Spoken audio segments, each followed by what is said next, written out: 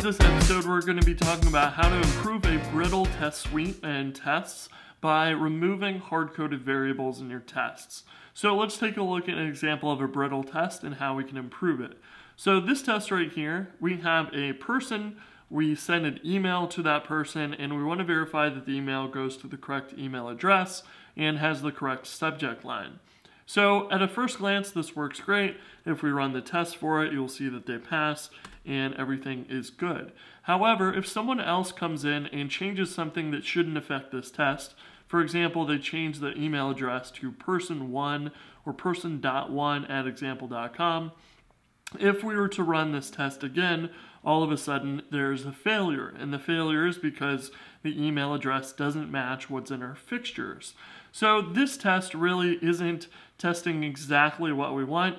It's testing that the email is set up with the correct to address, but it's also testing our fixture. So this is saying, hey, we want to make sure that our fixture has this exact value and that our email sets that to it. So our test is really doing more than it seems at a first glance. So a better way of writing this is to say person.email, because we want to verify that the person's email address is used dynamically. So if we pass in a person, we can also use that in our assertions to make sure that that's working.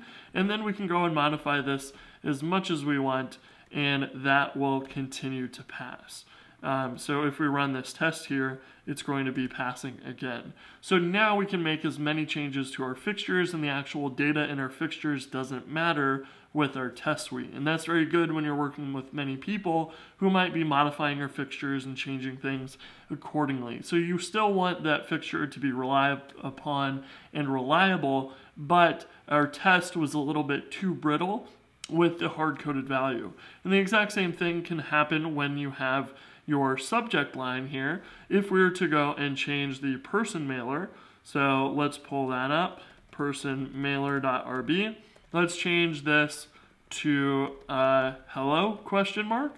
If we set that and we go and run our test now, it will fail. And what we can do instead is actually use the locales file to define our subject line here instead. So if we were to go and delete this subject right here, we can go into locales and define person mailer NPS subject in there and define it there. So if we go into locales en, we want to add person mailer NPS and subject. And here we can say, do you have 60 seconds for a quick question? And that is what we can use for our subject. Now, if we run our test, that should continue to pass. And we can remove this now. And we can say i18n.t and personmailer.nps.subject. This will automatically set the correct locale for us. And we can run our test here.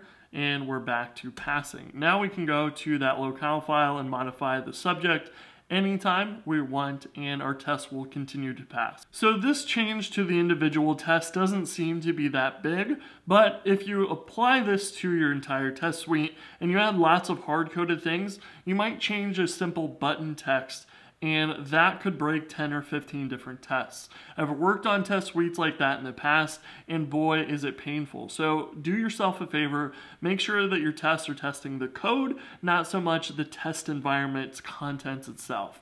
You don't want to worry about specific strings and things like that unless you need to make sure that those are exact.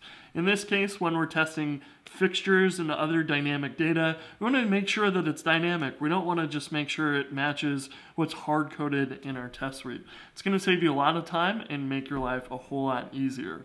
That's one of the big things of maintaining a good test suite. You need it to be running fast, and you don't want to have to go and fix random tests whenever you make a content change, like changing a simple subject line in an email. So that is it for this episode, and I will talk to you guys in the next one. Peace.